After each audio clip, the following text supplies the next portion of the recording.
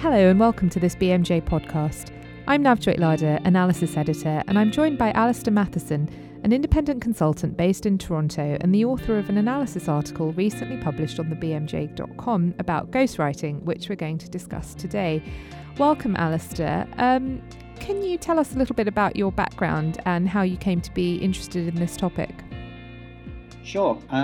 I began life as a biologist, but after my PhD, I went into medical communications, as it then was, and actually began my work as what would then have been called a ghostwriter.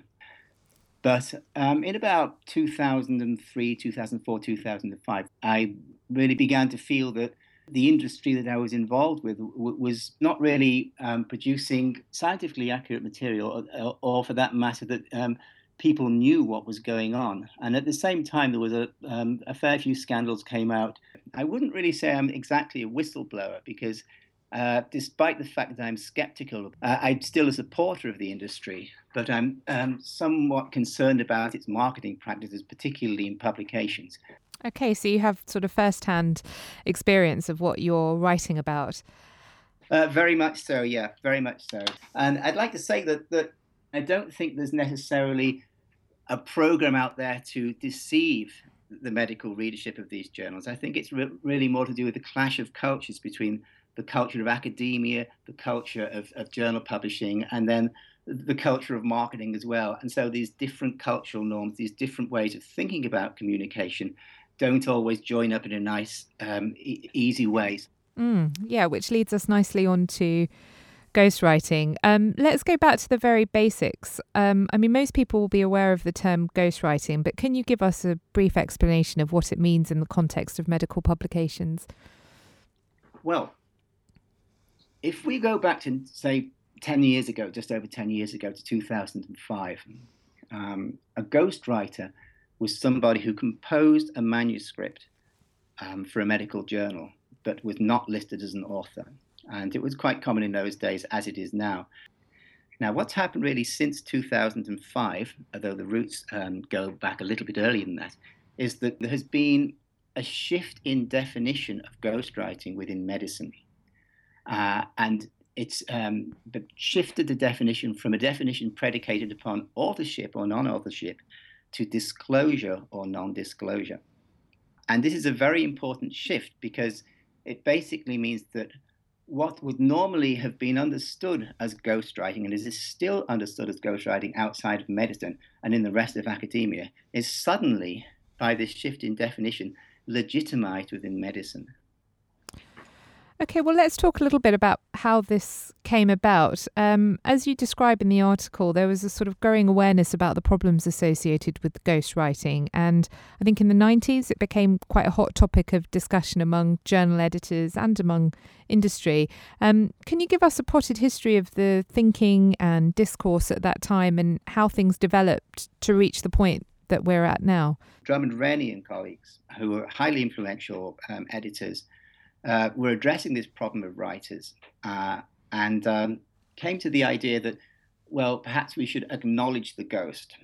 The writer was still to be called a ghostwriter, but the idea was, well, as long as there is an acknowledgement rather than simply no mention whatsoever, perhaps that's the appropriate thing to do. This would have been in about 1994. Then there was some debate. The critics of this idea were saying, well, hang on a moment, composition is a very important activity, and either people who compose manuscripts should be authors, or they simply shouldn't be used at all, and the people should write it themselves. So that was the dividing line at that point. The idea gradually took hold within editorial thought that if you can acknowledge a ghost, then perhaps the person doesn't need to be called a ghost anymore. And this gradually, over a period of about 10 years, slowly took hold. And there is this gradual co-evolution taking place between what editors are thinking about and what marketers and publications trade people are thinking about. There's continual interaction between the two sides, continuing parallel evolution between the two sides. The degree to which there's causation is not clear, but there's this these two communities working and thinking alongside each other, such that in 2005, at exactly the same time as editors, at least some editors, not all editors, come to the view that ghostwriting is about disclosure rather than authorship, the marketing and publications trade hits on this at exactly the same time. Since this time, it's actually basically the last 10 years, very much the main effort in promoting this new definition of ghostwriting has not been the editors. The editors talked about it back then, but it's been very heavily promoted, repeatedly promoted by industry. And the reason for that is because it's an extremely useful definition for industry. Because if ghostwriting can be understood as disclosure rather than authorship, then at a stroke, what would previously have been thought to be an egregious practice, this egregious ghostwriting going on, all of a sudden it's declassified as ghostwriting, and it's a normal part of academic culture. And so marketing, through this redefinition, all of a sudden becomes a legitimate, almost background part of normal academic knowledge production.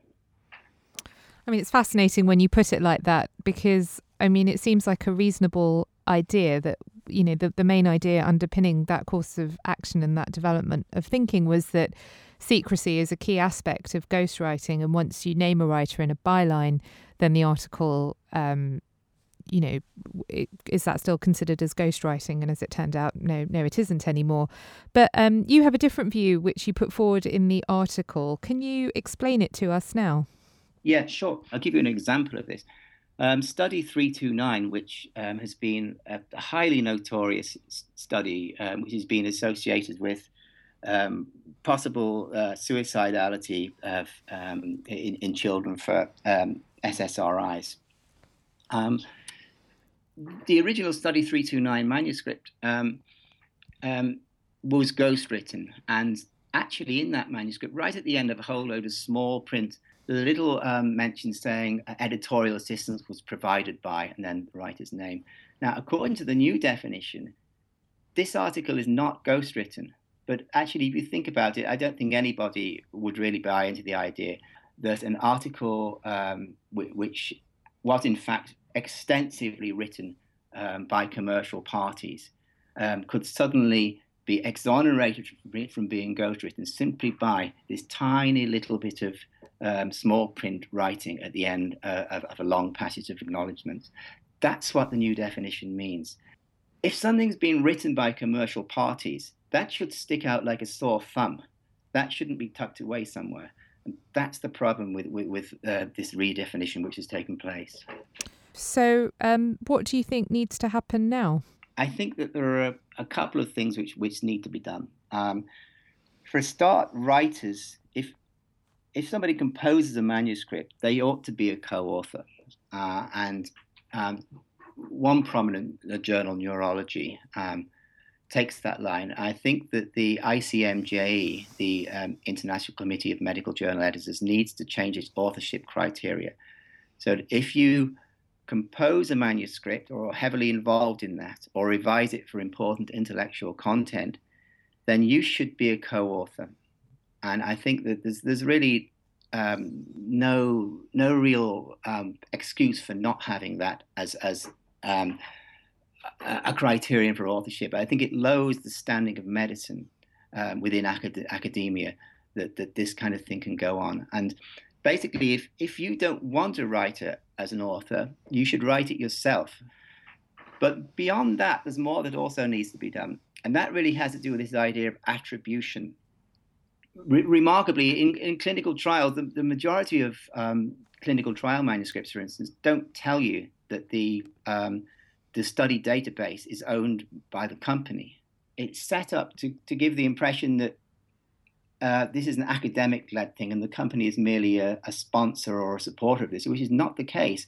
It's a company-initiated activity into which academics have been drawn, and they make a good, decent, honest contribution, but they are the secondary consideration here. The company is the first consideration.